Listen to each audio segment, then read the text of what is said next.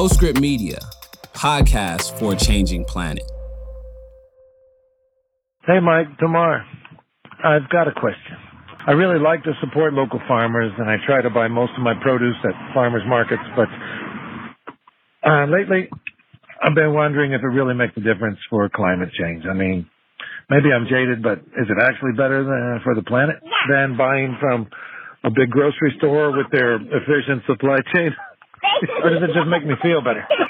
Thanks. Get it, Thomas. All right, Tamar, this is your episode. You are Ms. Local. Ms. Local? 1953 called. They want their moniker back. But I see where you're coming from. I do spend an awful lot of time involved with local food. I live on Cape Cod, and my family has been buying vegetables from the same farm literally since the 1960s. And I spend a whole lot of time knee-deep in local food. I grow it, I forage it, I fish it, and as we speak, there's a bunch of black sea bass in a cooler on my boat that I'm going to be filleting right when we're finished here. I mean, good for you. Say it with conviction. I mean, no, it's good for you. Maybe it's good for your community. I don't know. Is it really good for the planet or even good, period? I think people get so excited about eating local. It's sort of like you hear about people think they're being virtuous because they go to the mom and pop, even though it might not be better stuff or better prices or better benefits for the workers. I've never really understood the attraction of local. Awesome, Mike. We're like a minute in, and you've already pissed off half the people who are listening. That's why they pay me the big bucks. But you're right. Local food has been so important to the people who care about the food system. It's been the thing that has been the focus of so much attention, and there's a lot to talk about, and that's what we're going to do. I'm Tamar Haspel. And I'm Michael Grunwald. And this is Climavores, a show about eating on a changing planet. So I think one of the reasons that local food has gotten such currency, and one of the reasons there's a widely held belief that buying local is better for the climate, is just transportation. Obviously, transporting food, especially if it's refrigerated, takes resources. And food that doesn't have to travel more than, the few miles from the farm down the road obviously uses fewer of those resources getting to you. I think that's where it all comes from. People make the obvious assumption that closer is better than farther. And it is, because transportation does use fossil fuels. The problem, though, is that when you look at food emissions, transportation produces less than 10% of them. Okay, where does the other 90% come from? Well, right. That's the multi-trillion-dollar question, right? You've got fertilizer, which is made of fossil fuels and creates all kinds of nitrous oxide. You've got manure, which also creates nitrous oxide as well as methane. You've got all those ruminant animals that are burping, and that creates methane. Then you've got land use, right? You've got all these farms that take up now almost half the world, and you got to cut down trees to make room for them, and that deforestation creates emissions. So all of that ends up overwhelming the importance of transportation and lugging our food from one place to another. So, Mike, I got to ask you, you live in Miami. There's amazing produce. I have total mango envy. Tell me you don't go to the farmer's market. I do go to the farmer's market. I love it. There's delicious stuff, not just produce. There's an incredible plant-based burger made out of cashews that I love at my farmer's market. We get this plant-based Indonesian food that's just delicious. There's all kind of vegan cookies that taste, well, not as good as regular cookies, but are pretty good. I have a lot of fun. I just don't delude myself that I'm saving the planet when I go. All right, well, now everybody out there knows what they're up against when he talks about going to the farmer's market and getting the cookies, vegan or not. But at least you have to begin to understand that this is like a community touchstone. Tell me that you don't get at least a little bit of the sort of frisson of good feeling when you're there. I mean, I guess, but I get a frisson of good feeling when I go to my kids' soccer games, and it doesn't really feel like I'm doing anything virtuous. You're just going to have to explain to me how local food became this kind of be-all and end-all of good food. Well, That's what I'm here for. So to explain how local food became the be-all and the end-all, we have to get in our little time machines and go back to 2006, because that was the year that Michael Pollan published The Omnivore's Dilemma, which basically became... Oh my God. I hate that book so much, and I hate that it's so beautifully written. All right. I understand why you take issue, but I'm going to defend The Omnivore's Dilemma for a couple of reasons. First of all, that was the book that really, for the first time, described to people what some of the excesses of our food system are. And it's the excesses of an industrialized food system, because that's the food system we have. And Michael Pollan made basically a generation of people start caring about where their food comes from. And I was certainly one of them. At the time, I was a food writer, but I hadn't given all that much thought to food's provenance. But I did after I read The Omnivore's Dilemma, and I think a lot of other people did also. And I'm also going to say, and you're going to have to say that this is totally fair too, I'm going to say... Do I have to? Yeah, well, I'm not even going to have to twist your arm. That Pollan was, in the main, correct about the problems with our food system. I mean, he wrote about some of the problems with monocrops. He wrote about industrial animal agriculture. And a lot of that stuff was eye-opening and absolutely correct. You have to admit that, don't you? I think we're going to have to save that one for a future episode, but do proceed. Okay. So here's my thing about Michael Pollan and basically the good food movement that sort of came out of that, and some other things at the time too. So I think he and a lot of people are absolutely right about the problems. But the problems are a lot easier to identify than the solutions. And so the solution that is most prominent in The Omnivore's Dilemma is, of course, Joel Salatin's farm, Polyface Farm, where it's the kind of farm that everybody likes to think about a farm being. It grows all kinds of things. He has animals out on pasture. People can come and see how food is grown. He supplies his local community. It's the kind of farm that everybody really loves to love. Didn't he turn out to be some psycho right-wing nut? Okay, we can't hold any of his subsequent opinions against Pollan, who wrote about him in 2006. We are going to separate his politics from his farm for purposes of this episode. But yeah, he kind of did. So this idea of this small, local, diverse farm took hold in the public's mind. And at the time, there was no real rigorous analysis of what the impact on climate was. In fact, I remember reading The Omnivore's Dilemma, and even then being a little skeptical of that kind of farm being the solution. And at the time, I was living in Manhattan because, he talked about the transport costs of food. And then there was somebody in the book who said they drove 150 miles each way to buy Salatin's chicken. And I'm like, that can't add up. And so I think that, to Pollan's credit, he was correct about a lot of the problems, but I think he was less than rigorous in what he proposed as a solution. Is that fair? Well, look, I think we're going to end up fighting about those problems for as long as we do this podcast. But I will say that in 2006, that's the year that An Inconvenient Truth came out. And before that, people weren't thinking about the climate, right? And certainly they weren't thinking about the climate in the food context. So I think it's fair that, people who thought like pesticides are bad, fertilizers are bad, driving trucks across the country is bad. Don't say it with that voice, because... I'm sorry, It's the only voice I've got. No, because the people who are saying those things, transportation is bad, fertilizer is bad, they're not wrong. And unlike most of the people in America, those are the people who care about what's happening in our food system. So don't make fun of them. Well, that's fair. And I'm sorry if I made fun of them, but I'm going to make a little bit of fun of them because You're going to make a lot of fun of them over and over.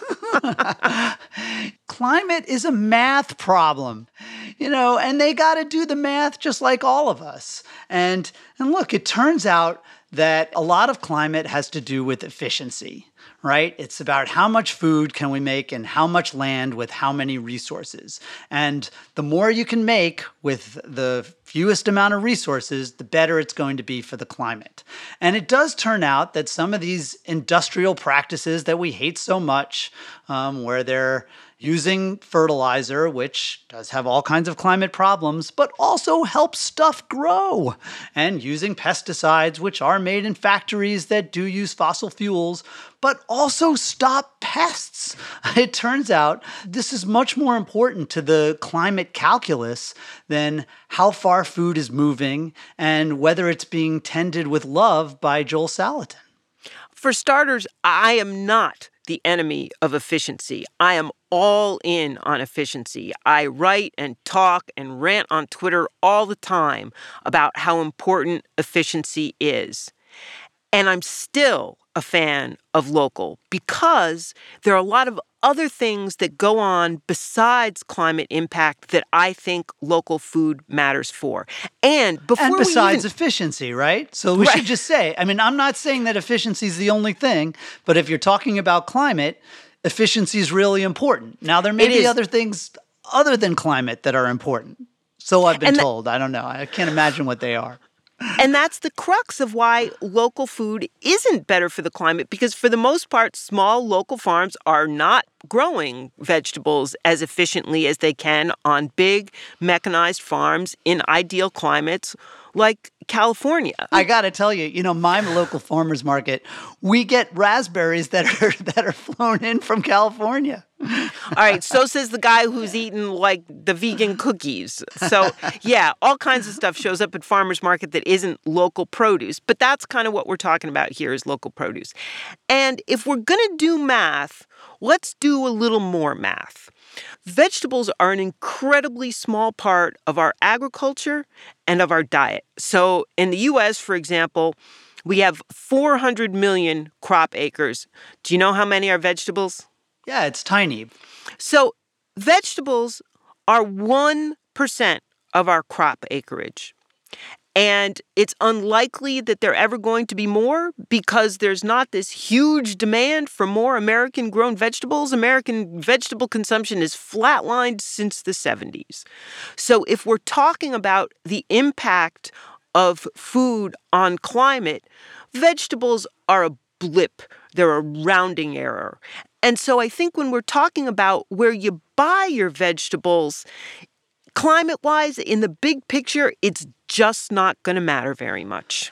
Well, let me just push back for a minute, because I think it is true that in the large scheme of things, vegetables are a tiny part of our food. And in fact, local food is a tiny amount of our food.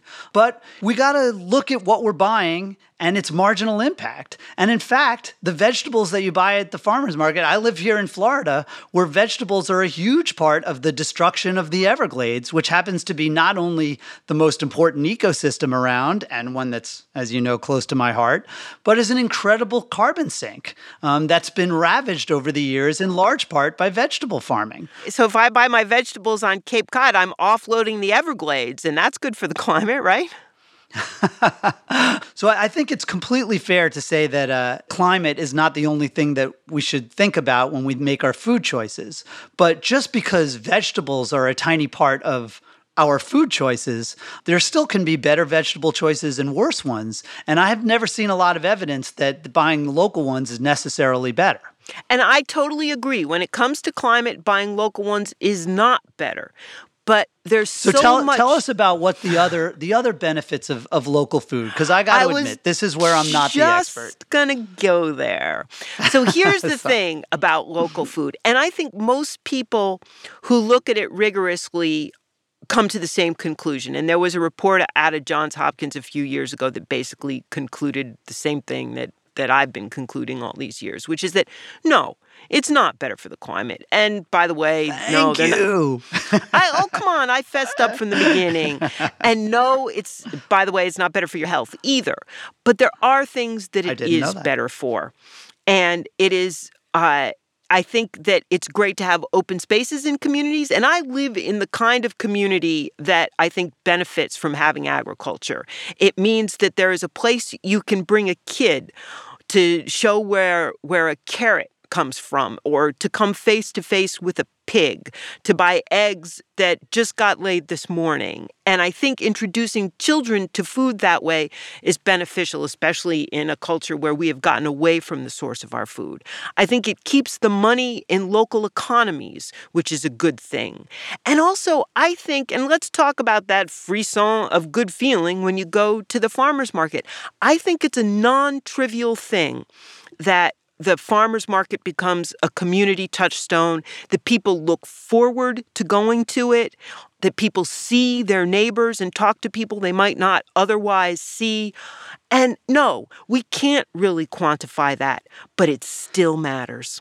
But I think that's an argument for why it's a good thing to have people who love to go to NASCAR. That's a different group of, overwhelmingly white people. I think it's a great thing that people like NASCAR and find a sense of community in that. But why is it an important thing? Why is it good for the earth or good for anything other than the people who happen to like NASCAR? Why is a local farm better than a local grocery store or a local convenience store that has stuff from far away? There's an answer to that, and that there is a feel-good aspect, and I know you're going to poo-poo it because it's a feel-good thing.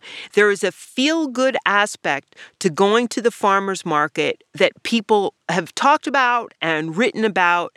And again, I am going to say that it's real and it's important in a small sort of community scale. And yeah, I get your point about NASCAR, but I'm going to say that there's a wholesomeness to a farmer's market trip that probably doesn't really accrue to a NASCAR trip. And what it adds up to, I think, when you take all of those benefits, the keeping dollars in local communities, having a place to acquaint yourself and your children with food, having a community touchstone farmer's market, I think all of those things add up to something important. Whereas the climate impact of vegetables is, as we said, just a blip on the climate impact of food scale. And for me, those other things outweigh the climate impact. I guess I just don't understand what the local farmers market is why that's better than going to any other local retail store who I'm sure, the proprietors of them feel like they're doing something great for the community too. I'm not going to make you feel it. And, I'm in favor of other kinds of local businesses also. And a local grocery store that carries local food is a win two ways. And I guess I should also say that, okay, I have a local farm and I liked local agriculture before I had one.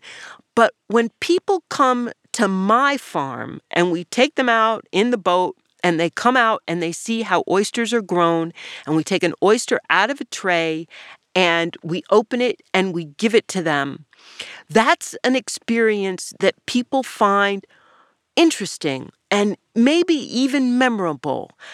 And I think that people are the better for having experiences like that when we live in a world that distances us from our food in all kinds of ways.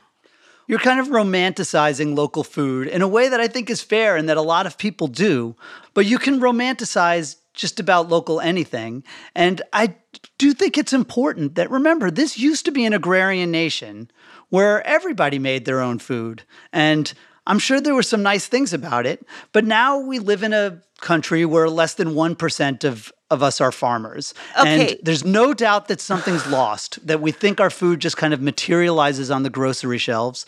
But I think it's kind of nice that the rest of us can write the magazine stories or, build the houses or, whatever it is that people want to do in their lives that is not farming. It used to be something we all had to do. Where do I begin with the arguments here? First of all, I am not romanticizing. I am explicitly citing advantages that people have studied and people have written about. And just because the experience is intangible doesn't mean it isn't real. In fact, I believe this is the first time in my entire career of writing about food I've been accused of romanticizing. Second, nobody here on this podcast wants to turn the clock back on modern agriculture. I have a small farm, but I have the luxury of choosing to have a small farm. I don't want anybody to have to do subsistence agriculture. And I think the idea that our modern food system has freed us to do jobs like the ones you and I have is little short of miraculous. But that doesn't mean local food chosen can't play a role. Well, I think, as you've said, it's a way for people to feel like they're fighting the power and they don't feel like there's any other way to, dissent from the industrial agriculture that lots of people have problems with. I think I'm going to interrupt to agree with you, Mike. How about that? So is that the first time you've ever done that? It could be, because maybe the last.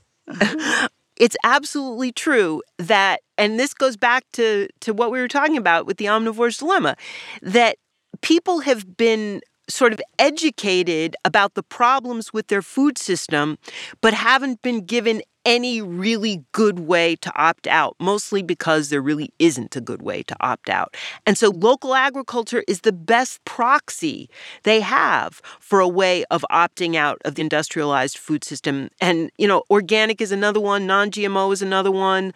And, there are other examples of that people can hang their hats on that. And I understand why they do, because it's the only way you can vote no on the excesses of industrial agriculture. So I think we've stunningly agreed that there really isn't much of a climate benefit. Alert the media. For most local food. And you've come up with some kind of ineffable, intangible benefits that it cost maybe you to say that, didn't it? maybe I'm a little bit skeptical of. But now that I've done all this ruthless math, maybe I need to admit that there are a few areas where eating local actually can help the climate. I think you're right. And we might actually agree on those too. And I think we should make it a habit of saving our agreement for last. Mike is totally right that there are exceptions to this. And if your food is transported by air, it turns all of that climate math on its head. If it flies, its carbon footprint goes up to the point where local asparagus would absolutely be the better choice. And the difficulty, though, is that it's really hard to know if your food flies. And some of the foods that fly are some of the more expensive and delicate fruits and vegetables. Berries fly a lot of the time. Some fish flies. Oysters sometimes fly.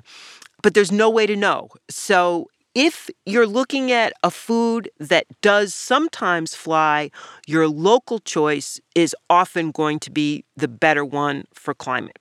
So I'll tell a little story about my favorite kind of local food because I think it's not what people associate with their farmer's market. So salmon usually flies either from the northernmost reaches of Norway or the southernmost reaches of Chile. You want to talk about food miles, it is a climate disaster. And so there turns out to be a local farm near me that is not the kind of sort of organic farm that people think of when they think of this stuff. It's called the Blue House, and it is a fish farm that is right at the edge of my beloved Everglades. It's on 160 acres of actually former tomato farms, and they are going to grow half of the U.S. salmon diet. They're going to put together 220,000 tons of salmon a year in these giant tanks. There is certainly nothing natural about it, but From an environmental perspective, it's incredible. Fish farming has a terrible reputation because it's usually done in the ocean, and you create all these pesticides and antibiotics and microplastics, and the fish escape and they destroy the wild fish population, and of course the fish poop and create all those sorts of problems. This fish farm in the Blue House has none of those problems.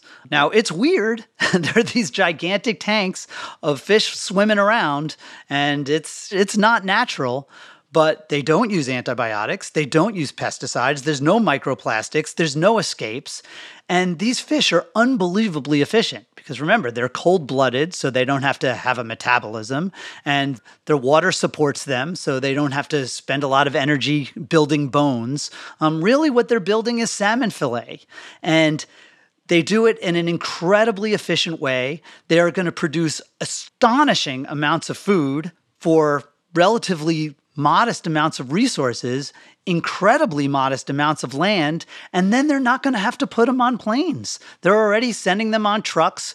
I can buy them in my local Publix. And again, it's not the kind of local food that we think of, but it's a way of dramatically reducing the emissions impact of the same amount of protein. That's a great example. And I think it's one way we can think about sort of local foods in a completely different way that defies our expectations or our ideas about what local food is. But I feel obligated to point out that there are examples on the other side too. You know, one of the concerns that makes people shop locally is animal welfare. And I've got my problems, and I've written about it pretty extensively, with the way animals are treated in our industrial food system. But I have to say the single worst set of conditions for animals that I ever saw was on a small organic farm right here in our community that is now, it's long gone now. But local doesn't always translate to better when it comes to animal conditions. And I guess as a local farmer, I have a window into local agriculture and what people see and what they don't see. Okay, I'm an oyster farmer, and, oysters are good for the environment, so people love to love an oyster farm. But some farmers have better practices than other farmers. And you as a consumer will never see that. And of course, nobody's going to tell you. But we know, and the regulators know, and what you see as a consumer of local farms is not the big picture. Well, this is really part of my objection to the kind of cult of local, right? Is that there's this illusion of transparency. People think that, because they can see the food, it looks fresh, it says organic on it, or, that it's being sold by a farmer who maybe they know or who's at least at the market every week, that they know kind of not just where it came from, but how it was made and really what its impact is on the planet and on ourselves. And I just think, that's kind of bogus. Farming is a very complicated enterprise where a lot of it has to do with, what kind of land is used, what was on that land before it became a farm, how much food does that farm produce, how many acres will be needed to produce the same amount of food that maybe a more efficient farm can produce. And these are not the kind of things that you can see when you feel that avocado in front of you, or you say, that looks like a nice mango. Okay, and I agree with you, but the problem here is they're not the kinds of problems you can see at the grocery store either. And so people who are trying to buy climate-friendly food don't have the information to make those choices. All you can do is sort of decide on the category. And yes, lentils are better than beef, and don't say it. But, staple crops in general, beans, grains, things that can be grown efficiently, those are great for climate. But if you're going to go into the vegetable aisle, you just don't have the information to make the decision. So all in all, Mike's right.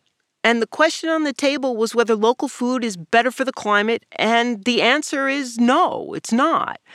But if you buy it for other things, if you like the feeling of going to the farmer's market, if it feels like it connects you to your community, if you like to make a farm visit with your kid, keep doing it. Well, I'm definitely not going to tell people to stop doing things they like to do. I'm just the hard ass who's going to sit here and say, It's not going to reduce your emissions. It's not going to help your carbon footprint. Local may have all kinds of intangible benefits, but they are usually not climate benefits. That's not where our emissions are coming from.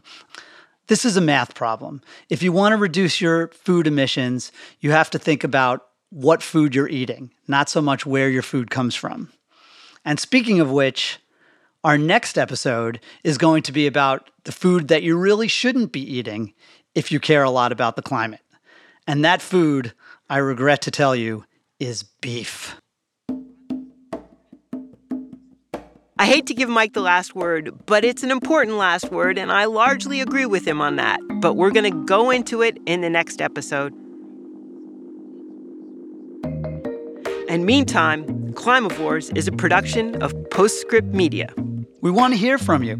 This show is all about addressing your questions, your dilemmas, your passion about food and climate, food and anything. So give us a call and leave us a message. We're at 508-377-3449. Or drop us an email at climavores@postscriptaudio.com, and we'll try to get your question into an upcoming episode. This show is hosted by me, Michael Grunwald. And me, Tamar Haspel. And our crack production team is Scott Clavenna and Stephen Lacey as executive producers, Ann Bailey as senior editor, and Cecily Mesa-Martinez as managing producer. Dalvin Abawaje is our associate producer, and Sean Marquand and Greg Villefranc are our engineers. The best way you can spread the word about us is giving us a rating and a review at Apple Podcasts, or rate us on Spotify. And if you have a climate-conscious foodie in your life, give them a link. So we will catch you next week when we talk about beef. Thanks for listening.